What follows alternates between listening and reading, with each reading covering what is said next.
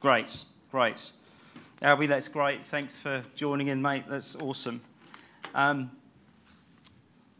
So what a day to be alive when Jesus is alive and gives such hope to the world. And today what we're going to be doing, we're going to be carrying on, going through Philippians and enjoying going through there. It's great last week, and before that we had Pete, but last week we had Matty P going through this book, and it's just really excellent to be able to come and see what God wants to teach us through the Word. And today I'm going to be speaking a passage that actually starts in 1 Philippians chapter 1 and from verse 27, but what I want to do is go back and read a few verses before that. And I'm going to be talking about authentic Christianity. And so I wondered actually if you've got a Bible, if you've got it on your phone or a real Bible, Philippians chapter 1. And and I want to read from verse 21 and then go through into the passage from verse 27, because it flows on really from what Matt spoke about last week. And Paul is speaking, and it's halfway through the thought, but bear with me on that. Verse 21, "For to me," Paul says, "for to me to live is Christ, and to die is gain. If I'm to go on living in this body, it will mean fruitful labour for me. Yet what do I choose? I don't know. I'm torn between the two. I desire, on the one hand, to depart and be with Christ, which is better by far, but it is more necessary for you that I remain in the body.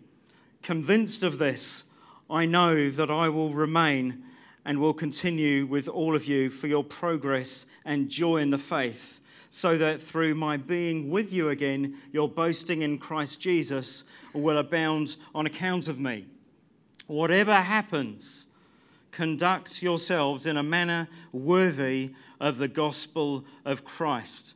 Then, whether I come and see you or only hear about you in my absence, I will know that you stand firm in the Spirit, striving together as one for the faith of the gospel, without being frightened in any way by those who oppose you. This is a sign to them that they will be destroyed, but that you will be saved, and that by God. For it has been granted to you on behalf of Christ not only to believe in him, but also to suffer for him, since you are going through the same struggle you saw I had, and now hear that I still have." Let's just pray, shall we? Father, we thank you for your word. We thank you that there's an amazing book. Through this book, we not only get to know you, but you teach us so many things about how to handle real situations that we're going to face in life. Father, we thank you that you're already feeding us through this letter that Paul wrote. And we pray today, would you help us again in Jesus' name? Amen. Amen. So, as we know, Paul is writing this letter to the church in Philippi, and he is writing this letter while chained up in a Roman prison. Yet, as Matty P pointed out so brilliantly last week, and if you missed last week, please catch up on what you missed out. Matt spoke so well. But as Matt pointed out, Paul has this extraordinary ability an extraordinary perspective that helps him see the whole of his life through the lens of joy. That he's able to face a difficult situation with joy. He's able to face a great situation with joy. And Matt was talking about his life almost being mounted in a picture frame of joy. And if we were able to show slides this morning, and if I'd produced some slides, I would have tried to get something of that illustration up there. But imagine a beautiful, exquisite picture frame. Matt was saying that this picture frame is a frame of joy, and you can change the picture, the circumstance of your life, but still it is framed with joy when you know Jesus. And I think it's a wonderful illustration that whatever season he faces, whatever season we face, we can face it with joy. And as I say, Paul is in prison. He's in prison for not for being a naughty boy. He's in prison for no other crime that he's following Jesus and he's proclaiming the gospel to other people. That's why he's in prison. And so when Paul is penning this letter and encouraging Christians how to go through difficult circumstances, he's not writing theory. He's not sort of making up some good things that he hasn't tried and tested. No, he is chained to a guard. He is in prison. He's got lots of comfort stripped away from him. That's where he's writing these sort of things about this is how you face difficulties in life and this is how you live it out. So Paul is not a theoretician. He is a guy who is a voice of experience. So it's worthwhile listening up to him. Now, what I want to do is I want to pick up where Matt left off with a phrase from verse 21 before we launch into verse 27 onwards. And first of all, it's because Paul has this incredible win-win perspective. Now, whether or not you say it's because he believes in the sovereignty of God, that's part of the framework. But he has this incredible win-win perspective. In verse 21, he says this, "For to me to live is Christ, and to die is gain." An incredible thing. He's saying, one way I'm going to be fruitful, the next thing I'm gaining. And you think, man, this is incredible. So he says, first of all, to live is Christ. Now, for many people today, and I think we need to challenge ourselves as well, what are we living for? Who are we living for? Paul says, I'm living for Christ. Many people these days would say, actually, I'm living for money. I'm living for stuff that I can acquire. I'm living for pursuing a career. I'm living for pleasure, sport, success in sport maybe. I'm living for family, enjoying family. None of those things are wrong in themselves, but Paul says for him to live is Christ. It's all about Jesus. It's about him. He says, my life is all about him. He's my passion. He's my motivation. He gives my life meaning. He gives my life direction. He gives my life purpose. In fact, my life without Jesus becomes meaningless. There's no point without Christ. He's saying, I live for him, for his glory. He's my agenda. Now, when your life is centered around Jesus, it affects everything else.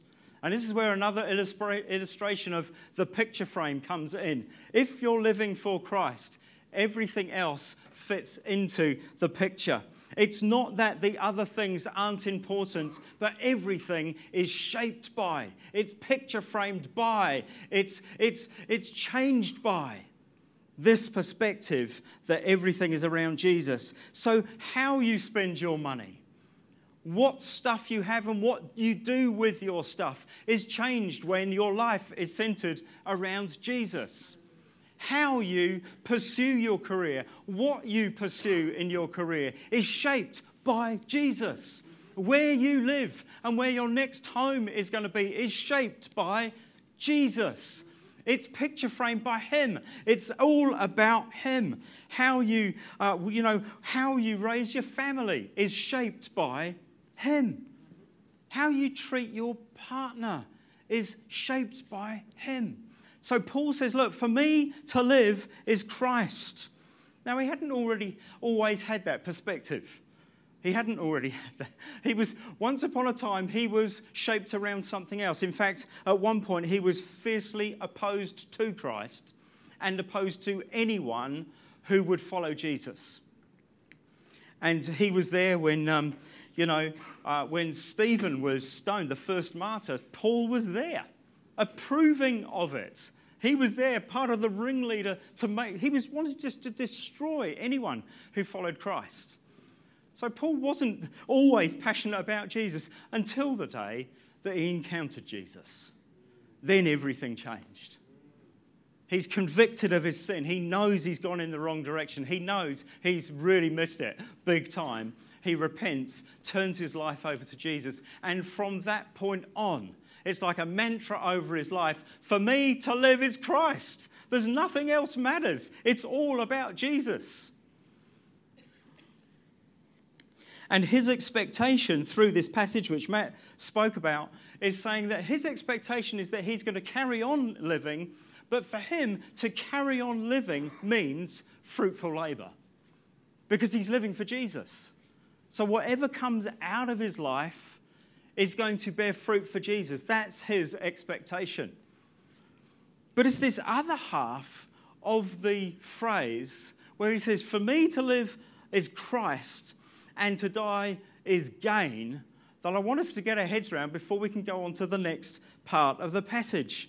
For many people, to live is me. It's about me. It's about my happiness. And to die is loss, utter loss. It's like I'm going for everything now. I want everything now. It's me and it's what I desire in my life. For me to live is me. But to die is loss. So how come Paul is saying to die is gain? He's saying living for Christ and his glory is what I'm about, but to die is to depart and be with Jesus. It's to be with him. It's all about Jesus, being with him. I mean, Paul's thinking, I'm going to serve Jesus, but when I get to be with him, then I see him face to face. Then, as the Bible teaches us, we're going to be like him, which means that, yes, you and I, we can live our life now, live for Christ, fruitful labour for him, absolutely. But I tell you this, when I get to be with him, the character flaws that I'm working on and that I'm ashamed of are not going to be there anymore. I'm going to be like him. Because the Bible says we'll be like him because we see him as he is. And so this salvation which I've tasted now, and this relationship with God that I've tasted now, to die is gain. It's like, actually, I'm going to be completely transformed to be like him. I want to be like Jesus, don't you? I mean, the biggest passion of my life, if I could shape my life around him, if I could look like him more than I do now, I'd love it. When you see me in heaven, you'll bump into Phil without those flaws which irritate you, which drive you nuts. My family will be pleased to hear that. Everything, listen, we all have flaws. The Spirit of God's working in us. But what Paul's saying is, but to die is gain, because then I'll depart, I'll be with Christ, I'll be able to worship him how I want, I'll be able to live for him then in eternity, and I'll be like him. And beyond that, the Bible says, beyond the grave, in heaven, in the presence of God, there is no more sin. There's no more entanglement. There's no more temptation. There's no more pain. There's no more sorrow. There's no more death. There's no more enemies. We're with Jesus. So Paul says, dying for a Christian believer is not a loss. It's a gain, he says. It's a gain. It's a win. It's not the worst option. He says in this passage, it's better by far. That really needs to shape us as believers, because so often we can live like now is everything. Paul helps us to see being with him is better. Now, it doesn't mean we all run out and want to head for the door and finish on this world. No, it doesn't mean that at all. But what it means is, actually, death is not a loss. Now, just to be really clear about this, it does not mean that we don't feel loss, or grief. The Bible is really clear about that too. In fact, Paul, later on in this letter, will talk about Epaphroditus, if that's how you pronounce his name, poor guy. Epaphroditus came from Philippi to help Paul, to help him, to care for his needs in prison. But Epaphroditus had got very sick. In fact, so sick, he almost lost his life. He was that close to death. And Paul says, but because God was merciful to him, he healed him. And then Paul says, and that spared me sorrow upon sorrow. In other words, what he said was, if I'd lost that dear friend, that would have cut me very, very deep. I would have missed that friend ever so deeply. In another place, he teaches that, we don't grieve like others do. Now, some people say, we don't grieve. No. We do grieve. We don't grieve like others who have no hope. And so Paul is very real that when we face the loss of a loved one, man, it hurts. And he knows that it is sorrow upon sorrow. But he's also able to teach to depart to be with Jesus is better by far. He says, no comparison. It's better by far. You see, Paul's picture frame helps him provide a perspective. To live is Christ, to die is ultimate gain. Jesus offers us life and hope beyond the grave. There's a bigger, eternal perspective. Now, some people seem to live just in the eternal. Actually, we need to live in the here and now and in the eternal. We need to have a perspective that comes from this end of death, not this end sometimes. We need to have that eternal perspective. So for the death of the believer, death is not the end. Biblically, it's not loss. It is gain, absolute gain. Now, I want to just say, if anyone here doesn't yet know Jesus, if you're not yet following Jesus, this will sound strange to you. You won't get what Paul is saying. Because you'll be saying, but for me to live is not Christ. And you'd be absolutely right. But the second half would also be true. To die is gain? No, to die is loss. For me to live is not Christ, and for me to die is loss.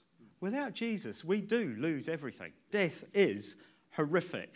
Death is loss. The Bible makes that very clear. And yet in Christ, we're offered eternal life.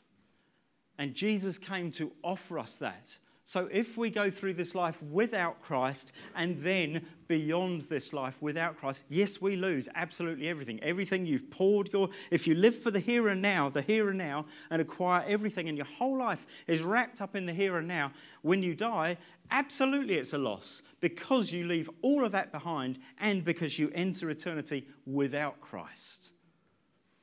The Bible's very clear about that, but Jesus came to open up heaven for us. He laid down his life for us.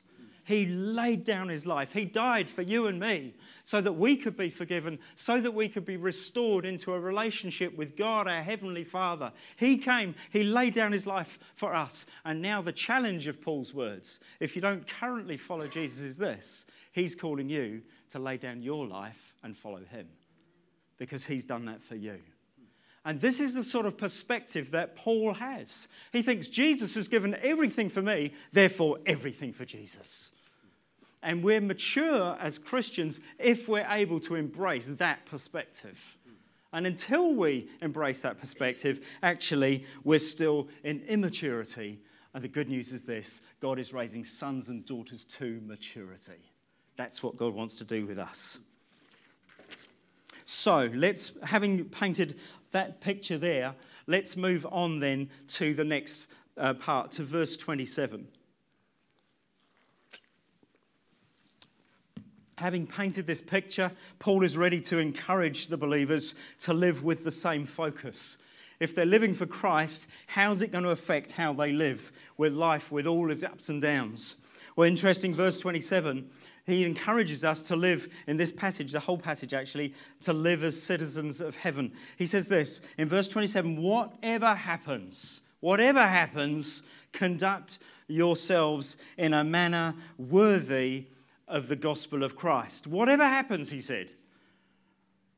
What he's saying, bearing in mind what's come before, he's in prison. He's saying, whether I remain in prison or get released and come to see you, whatever happens, you live a life worthy of following Jesus. You live an authentic Christian life.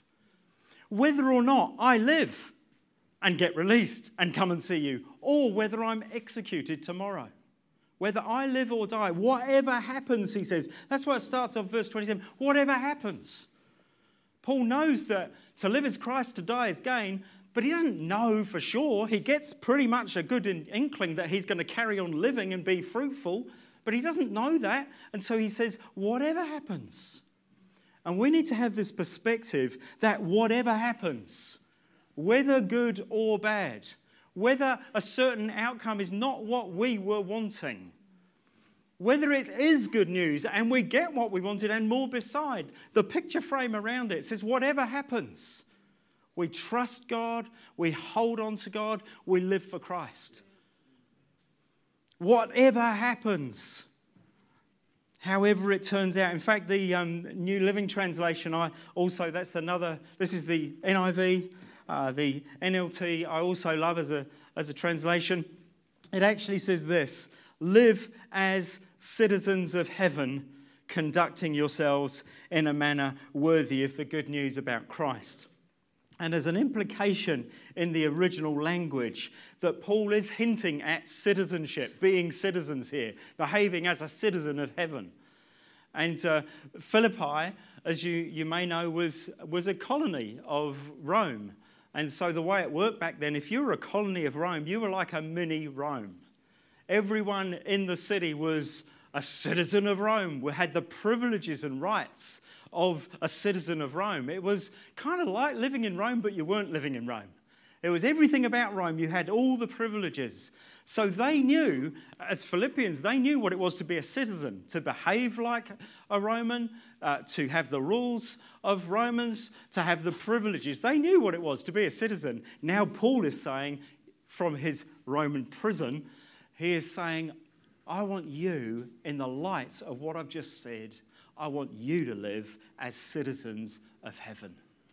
Understand that the church, we as a community and part of God's wider church, as a church, we are under heaven's rule. We live under his rule.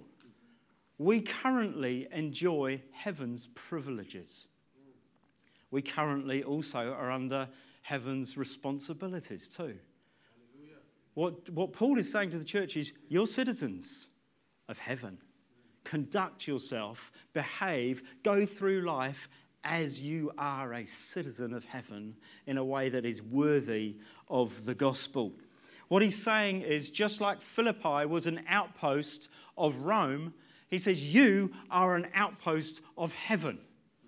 King's Church, we are an outpost of heaven. That's what Paul is teaching us. We are an outpost of heaven. That means that we are representatives of Christ here on earth.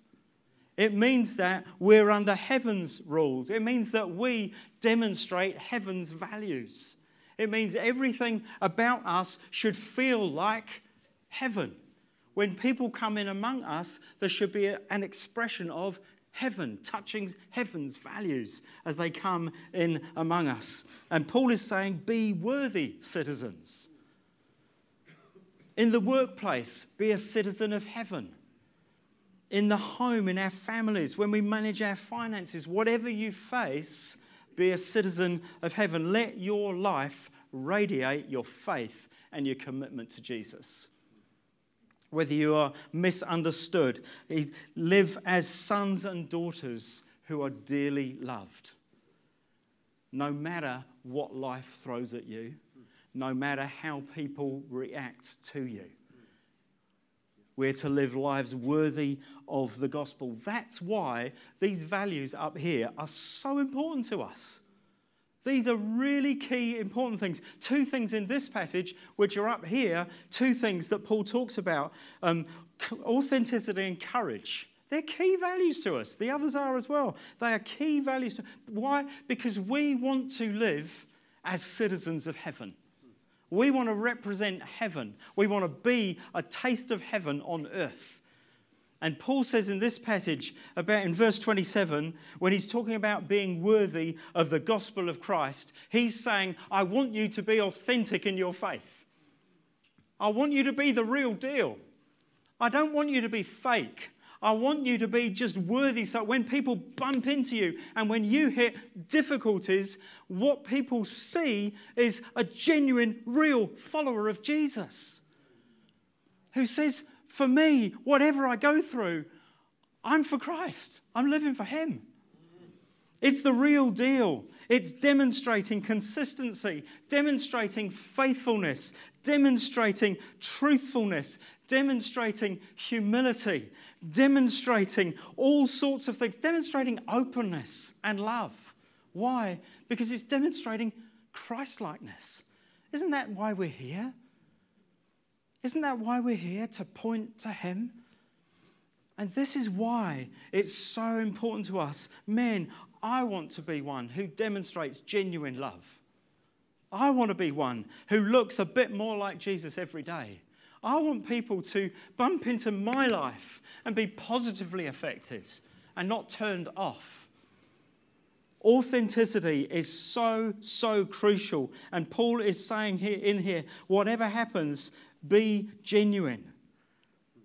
Genuinely loving people, genuinely respecting people, genuinely honouring people, genuinely put value on people. This is what we're going for. We're going for the kingdom of heaven on earth expressed through us as a church. And if you're new here, this is what you're joining. This is what you're coming into. We want to see heaven touch earth and bring rescue and wonderful grace to hundreds and thousands of people. We want to see cities transformed because of the wonderful grace of God touching earth. How's it going to touch earth? Through the people of God, through his church, through the community. Oh, church is so much more than Sunday attendance. We believe in a community on a mission, touched by the power of God, filled with the grace of God, filled with his Spirit, touching the earth and bringing glory. We must go for the real deal. We cannot settle for anything less than a church that affects the world. It's what Jesus wants, and that's Paul's passion, is I want to live for Christ, and even if I die in the process, it's gain. It's all about Jesus. The second thing Paul talks about in here, the second value of ours that Paul talks about here, and by the way, Paul didn't get it from us, we got it from Paul and from Jesus, just to get that clear. In verse 27-28, it talks about the fact we need courage. It talks about the fact we're in a spiritual battle. Listen, we are in a spiritual battle. I don't know if you've woken up to that. We are in a spiritual battle. There are all sorts of philosophies out there competing for attention. There are value slips going all around about us all the time in this nation and in the world. We're called to contend for the gospel and stand for the gospel, which is the gospel of grace, truth, and love. And Paul says we're in a battle. And sometimes we may be ostracized, sometimes, but what he says here is, listen, he says we've got to be together as one, standing together as family. That's why it's important to be family. If you're in the battle alone out there, church is just something you come to, you won't feel that support. If this is your family, man, we stand together and we find strength as we hit difficulties and struggles. We stand side by side in the faith, strengthening each other. We stand side by side, but also we stand one in spirit. Whether it's spirit with a common S, like we're all on the same page, or whether it's one Holy Spirit. I think it probably leans towards Holy Spirit in this passage. But we are reliant on the Spirit. We must be a people filled with the Spirit, reliant on the Spirit, going in His strength, not our own. This isn't a natural battle. This is a spiritual battle. Therefore, we need Holy Spirit to fill us and give us courage to stick with what we know to be true. And then Paul says this. He says, without being frightened in verse 28. He doesn't want Christians to run away, be scared in the corner. It doesn't also say that he wants Christians to be all militant and grumpy. How do we overcome fear? Because it's so easy for us to get frightened. Sometimes I can read the news and media will throw so much junk your way, you can be intimidated by it. Paul says, don't be intimidated. Don't be frightened. How do we deal with fear? Well, the Bible says perfect love casts out fear. The opposite to fear is love. We know the source of love. We know the one who is love. The way we overcome fear and being frightened and being intimidated is by knowing the one who is love, is receiving his love, letting his love flood into my life so that there is an overflow from my life of love. That's how we deal with fear. We abide in his love, knowing we're deeply, deeply loved. It's great to be reminded again in worship today, we are sons and daughters who are dearly loved. It isn't just a pet little phrase of ours. It's something we are discovering, that God is a good, good Father and we're his children. And he is for us, not against us. So whatever I go through, it's not God being against me. My Father is for me, will give me strength. And whatever I go through, I receive his love. And when I receive his love, I receive such security in who I am that I can stand and face things. Yes, I'll get knocked, but I'll stand in his love. I don't need to be intimidated, Paul says. So authenticity and courage are really key. Now, those of you who are going on a hike with me very soon want me to shut up right now, but I've got to finish with that. I've got to finish with this one for you, mate. You need to hear this. Let's go through real quick the privileges of citizenship, all right? What does Paul say about the privileges of citizenship? So in verse 29, he says this, it has been granted to you, gifted to you, given to you freely. It has been granted to you on behalf of Christ, not only to believe in him, yoo-hoo, but also to suffer with him. And then the New Living Translation says this, and this isn't just Paul getting grumpy at the Philippians and giving them a hard time and saying, just grow up. You read the New Testament, you'll find very few books don't refer to Christians going through difficult times. And it's strengthening us, it's helping us. So Paul says this in the New Living Translation, it says this, you have been given not only the privilege of trusting in Christ, but also the privilege of suffering for him. If you're a believer, do you realize how privileged you are? Privileged to trust in Jesus. The absolute privilege of trusting him, which basically means this. You have access now to the Father. You have access to him. All your sins are washed away. There is no condemnation on you. That is a privilege because you've believed in Jesus. You are privileged to be his child and know his care. You're privileged to know that not only in this life do you have purpose and destiny, but beyond the grave, you have eternal life. You are privileged, Paul says, to believe in him. It's a privilege, it's a gift of grace to know for certain when your time gets to depart this world, however that may be. It's a privilege, it's a gift of grace that you will experience eternal life. That's a privilege. That is grace. We have no problem seeing that, but what about the other bit? You've also been given the privilege of suffering with him. Well, I've run out of time, so we'll stop there, shall we? How convenient. But listen, We may not face death threats like Paul, maybe we will, but maybe we might be ostracised, abused, hated. I don't think we're far away from that in this nation. I'm not saying that to be scared. I'm just saying, be ready, guys. Be ready. We can be discriminated against. Some people may lose jobs. You may lose business opportunities because of who you stand for. And again, I'm not talking about Christians being militant.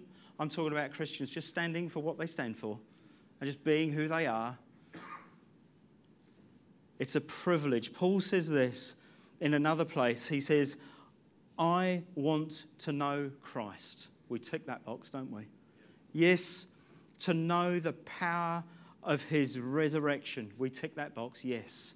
And Paul goes further again, and participating in his sufferings, becoming like him in his death. You see, for Paul, Jesus was everything. Jesus was absolutely, he loves Jesus. He wants to be like him in every way. I mean, don't we all want to be like Jesus? Man, you look like death this morning, eh? Are we going to get, does anyone want to look like Jesus? Does anyone want to be like Jesus this morning? I mean, man, there is no greater passion in my life. I want to be like him. And he says he loves Jesus so much, I want to be like him in every way. And if it means that my path includes suffering, I'll embrace that. If it means that he's martyred, and he was, I want to be like Jesus in his death. I want to be like Jesus all the way through. I want to be like him. You can't manufacture this, but listen, these are deep truths which Paul is saying. Listen, whatever we go through, that's what, he's saying, Jesus poured out his life for me. I'm pouring my life out for him. Jesus didn't hold back anything for me. I'm not holding back anything for Jesus. That's his heart, his motivation. Do you get it? And so that's why Paul is saying, that's his driver, his motivation. That's why he says, whatever happens, live like a citizen of heaven. Live worthy of the gospel. Don't be sham. Don't be shy. Be the real deal. Be full of courage. That's what he's saying. You see, the world needs to see an authentic church. Needs to see a church shining out the love of Jesus, shining out an authentic gospel, full of grace, full of truth. Not grumpiness and irritability, no. Full of grace and truth, serving the world with love, demonstrating wonderful values that God has given to us. Really looking to be the real deal. It's time for us to be courageous, following Jesus. Whatever happens, I just want to finish with this. Let us live as citizens of heaven. Let us live as sons and daughters. Let us live worthy of him. Let's live for his glory. Amen? Amen. Worthy of his name. Let's stand together and let's pray.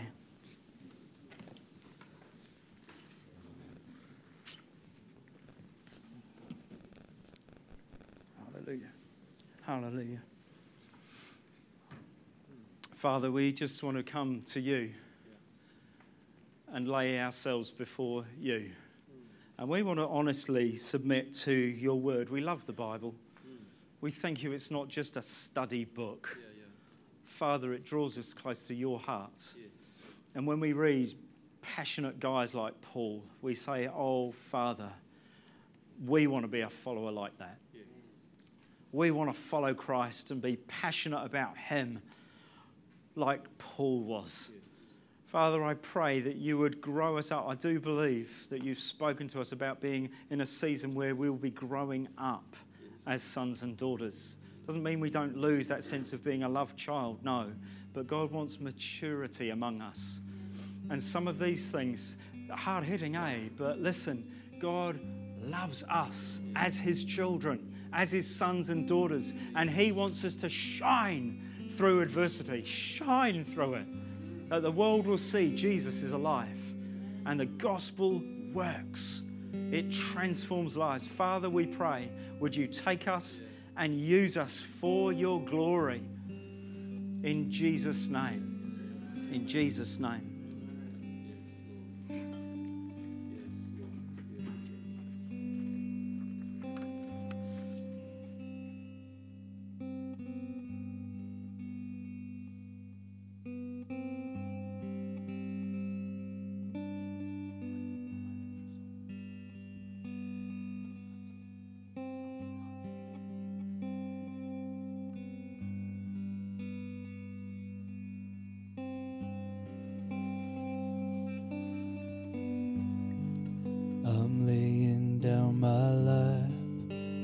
giving up control, never looking back.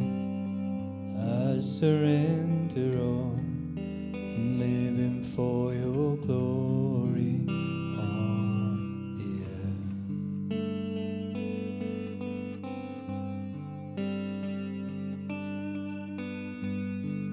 There's passion in my heart, there's stirring in my soul, to see the nations bow, for all the world to know I'm living for your glory on the earth.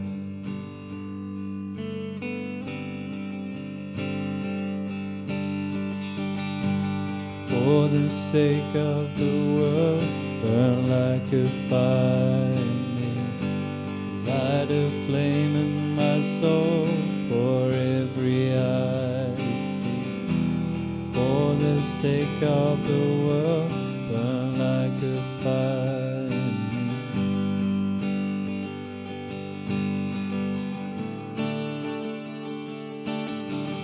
For every knee to bow down, for every heart to believe, for every voice to cry, burn like a fire in me. For every tongue to confess, you alone are the King, you are the hope of the earth. And for the sake of the world, burn like a fire in me, and light a flame in my soul for every eye to see. For the sake of the world, burn like a fire in me.